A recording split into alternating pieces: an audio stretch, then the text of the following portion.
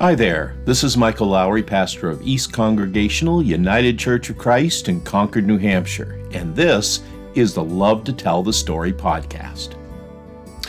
It's not simply a matter of whether it happens 7 times or 77 times or 70 times 7 times, but according to Jesus, it's all about cultivating a way of life called forgiveness.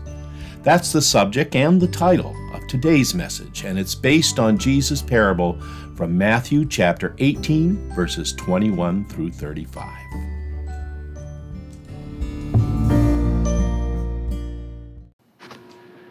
I ask you today, friends, are there any more difficult words for us to speak than these? I forgive you. You know, I must confess to you that whenever I approach a biblical text like the one we've shared this morning, I am frequently overwhelmed by the utter enormity of it in the face of reality. By that I mean, it's one thing, is it not, to hear Jesus teaching that if a brother or a sister sins against us, we are to forgive that person not 7 times, but 77 times, or 70 times 7, depending on the translation you read. But it's one thing to know that, but it's quite another for us to actually put that teaching into real life practice. I think, for instance, of the woman or the man who has suffered years' worth of physical and emotional abuse at the hand of their spouse or partner. Is that person literally expected to forgive and forget? Or consider the parents and families of children who have been adopted or have gone through things that no child should ever have to endure. In all honesty, friends, as a grandparent, there's a very big part of me that wonders if forgiveness in such a situation is even possible. And yet, if we are to take Jesus at his word in our reading this morning, not only are we to forgive those who sin against us, we are to do so without any hesitation and without limit.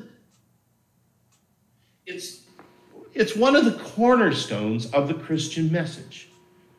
But I'm here to tell you this morning, it's a cornerstone that is way too big for me. I can't always hold on to it the way I should, the way I know I should. Because more often than not, I struggle to rise to the challenge. But then I suspect I'm not alone in that, am I? We don't even have to think in terms of such extreme scenarios to feel this enormity of what Jesus is asking. Almost all of us, all we have to do is to consider the sins of thoughtlessness, verbal cruelty, and an uncaring spirit that has been done against us. The little slights and offensive that in and of themselves don't seem like all that much, but cumulatively have a way of wreaking havoc on relationships, creating conflict that ends up festering far too long and much too deeply, often to the point where it eats us alive. To bring this a little closer to home, think for a moment of the worst thing that someone has ever said to you or done to you. For that matter, don't even consider the worst thing. Just think of someone who recently has hurt you by something they have said or done. And then if you got that in your head, then imagine you going to that person and saying, I forgive you. But more than just saying it, actually meaning it. Having it come, as the gospel puts it, from your heart. Think of that. And if you think of that, then you begin to get some sense of the enormity of Jesus' teaching on forgiveness. Fact is, friends, this is one of those passages of Scripture that tends to weigh a ton upon our shoulders. because this is one of those texts that has a way of exposing our weakness, and we just can't avoid it.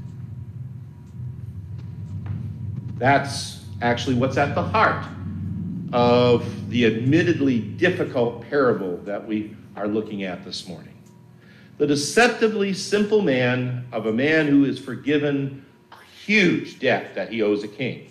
10,000 talents, we're told. And that's a huge amount by today's standards.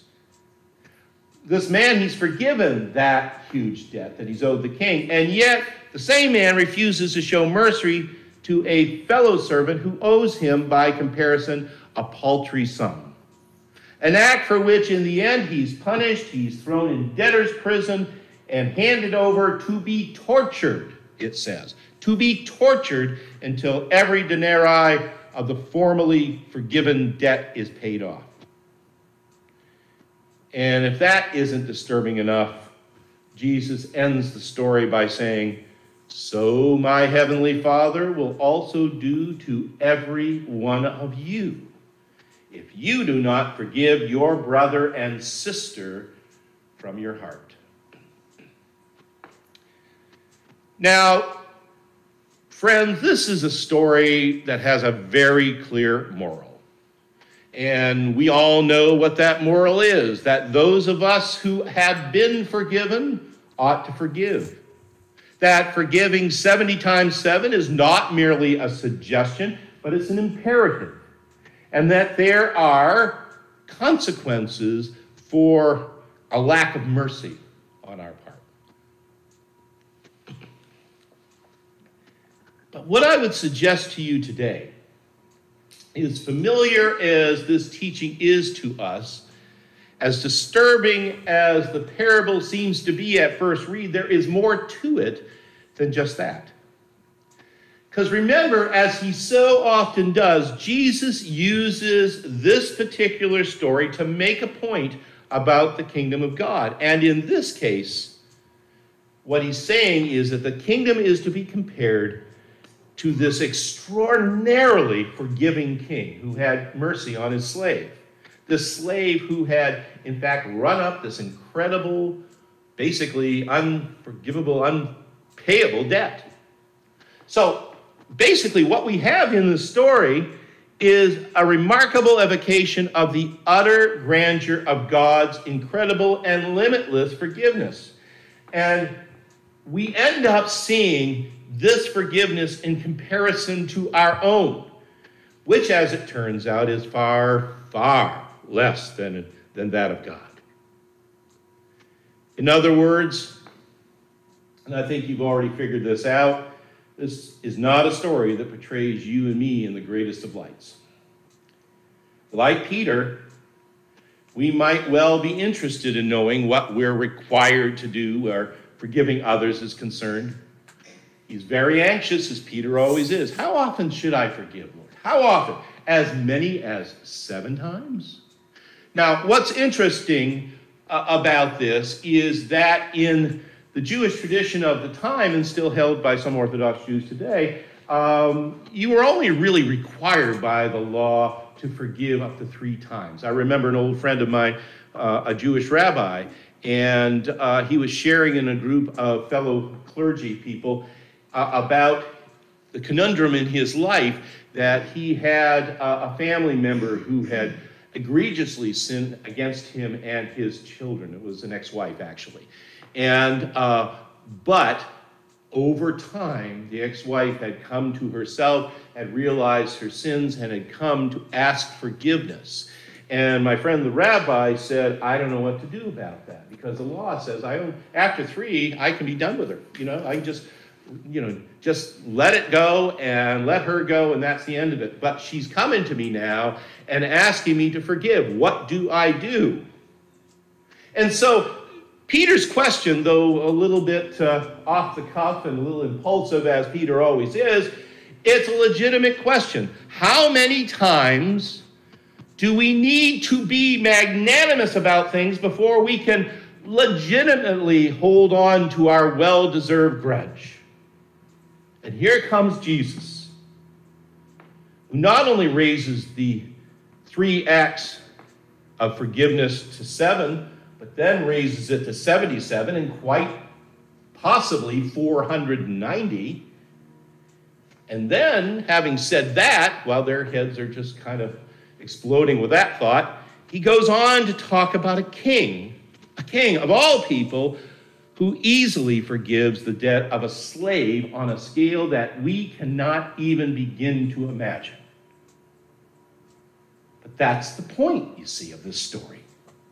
It's a story about a God who is greater than our comprehension. This is the story about a God who is more forgiving than we deserve to be forgiven. Though we have run up this incredible debt of sin, though the conflict and separation that exists between us and God so often just seems to fester and worsen by what the old confessional refers to, the devices and desires of our own hearts, nonetheless, God still forgives.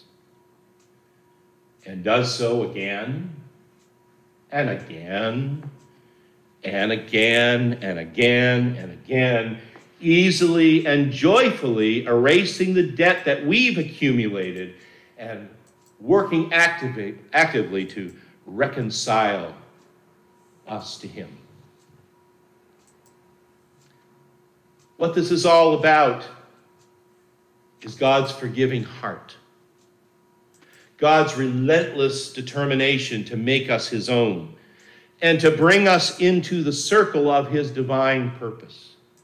Bottom line, friends, is that we all stand in the need of forgiveness. And it is only by grace, manifest in divine forgiveness and in infinite love, that we are set free from the sheer weight of the moral debt that we owe God. But here's the irony of it, friends. All those things that are seemingly impossible for us to forgive in others are in the end a forgivable offense in light of what God has already forgiven us. What this remarkable little parable teaches us is that just as love given can be the only true response to love received, the only way we can adequately answer to God's forgiving heart is to rise to that challenge of forgiving others. Remember that passage from Romans that we talked about last Sunday? Owe no one anything except to love one another. That is the debt that is to be paid. Love given in response to love received. And no, it's not easy. Let's be clear about that. It's not an easy thing at all for us, nor is it usually a one-time effort. L. Gregory Jones, who is a professor of theology at Duke University, writes that forgiveness is not some, quote, isolated, occasional, heroic act, but rather it's a way of life. It's a constant practice of Christians. Its central goal, Jones goes on to say, is not to get over guilt. It is to reconcile. It is to restore communion with God, with one another, and with the whole creation. When we truly forgive others, we are reaching out to heal brokenness. We are doing what God has done for us, and we are participating in what God intends for us with each other. And so in that regard, it is true. Forgiveness from our heart is a mandate as Christian. It is the commandment to love one another so that our joy may be full. And moreover, it is love that marks the beginning of new life, of changed heart, and of a better world. It happens when we forgive. You know, to tell the truth, I have kind of debated a little bit whether or not to tell this story because, frankly, even all these years later, I still feel a little bit embarrassed by it. But I think I will share it with you this morning because this story serves as something of a parable for me about forgiveness and new life. You see, years ago when I was in college and very young and very stupid, I accused a good friend of mine, a girl I worked with, of stealing something from me.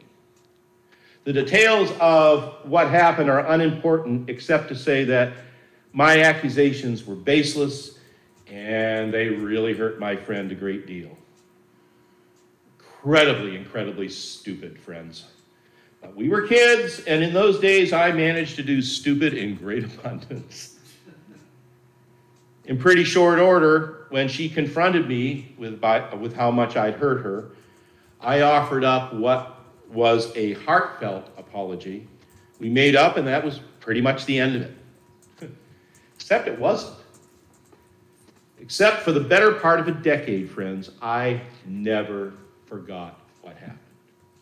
I felt so bad about what I had done, accusing this sweet girl of being a thief. I mean, here I was studying to be a minister, for crying out loud. And I mean, what kind of Christian does that to a friend? What kind of pastor would I be if that's how I acted? And I always said that someday, if given the opportunity, I was going to tell her again just how sorry I was that it ever happened. But since she'd gone on with her life and I'd gone on with mine, I doubted that I would ever get the chance. Well, as fate would have it, a number of years later, I did get the chance. She asked me to sing with her in church, believe it or not. So while we were rehearsing, I mustered up the nerve to ask if she remembered what had happened way back when. Now, I don't know if she was being kind, because at first she acted as though she didn't even know what I was talking about. But then as I began to remind her of the whole horribly embarrassing story, I began to see the tiny little bit of recognition in her eyes. And when I finally finished pouring my heart out, she just smiled. She put her hand on my arm and said, "Michael, I forgave you for that years ago. Why are you still thinking about it?" Friends, I am not kidding you when I say that at that precise moment, it was like the weight of the world was lifted up off my shoulders and was tossed away forever.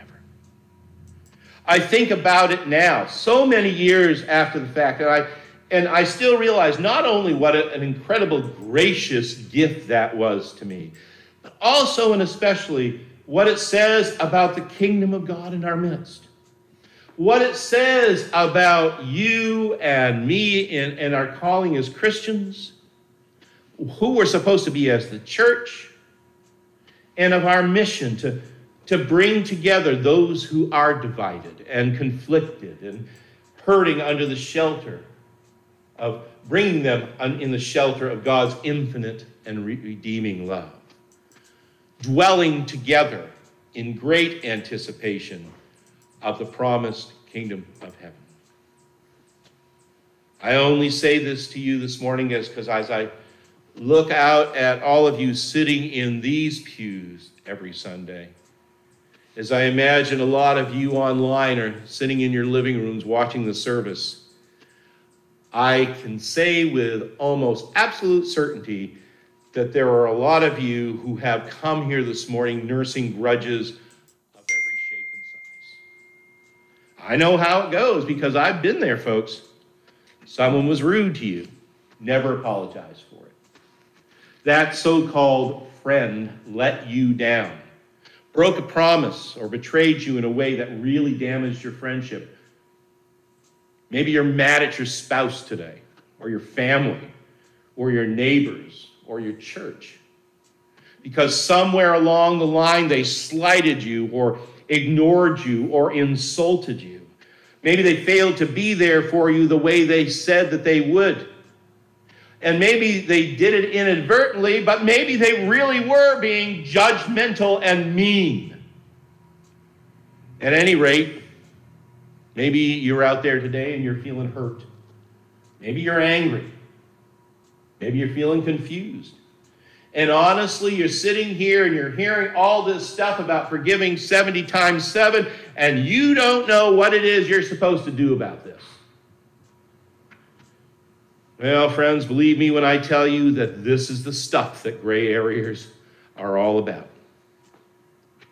But it's precisely in the midst of this kind of hurt and confusion that Jesus comes to us, urging us to forgive as God has forgiven us. How many times do we forgive those who sin against us? 7 times? 77 times? 70 times 7?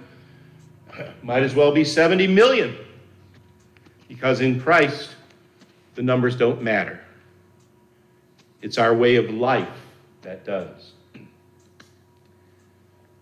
Beloved, if you take nothing else with you today, take this.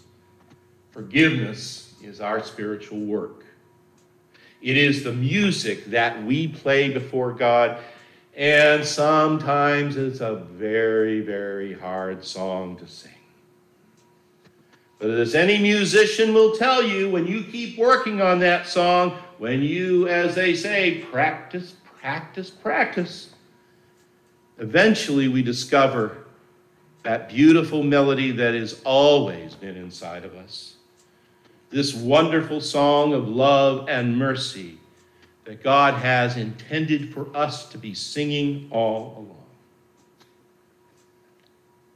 So might we learn to sing that way. So might we have the grace to forgive ever and always from the heart. Thanks be to God. Amen and amen.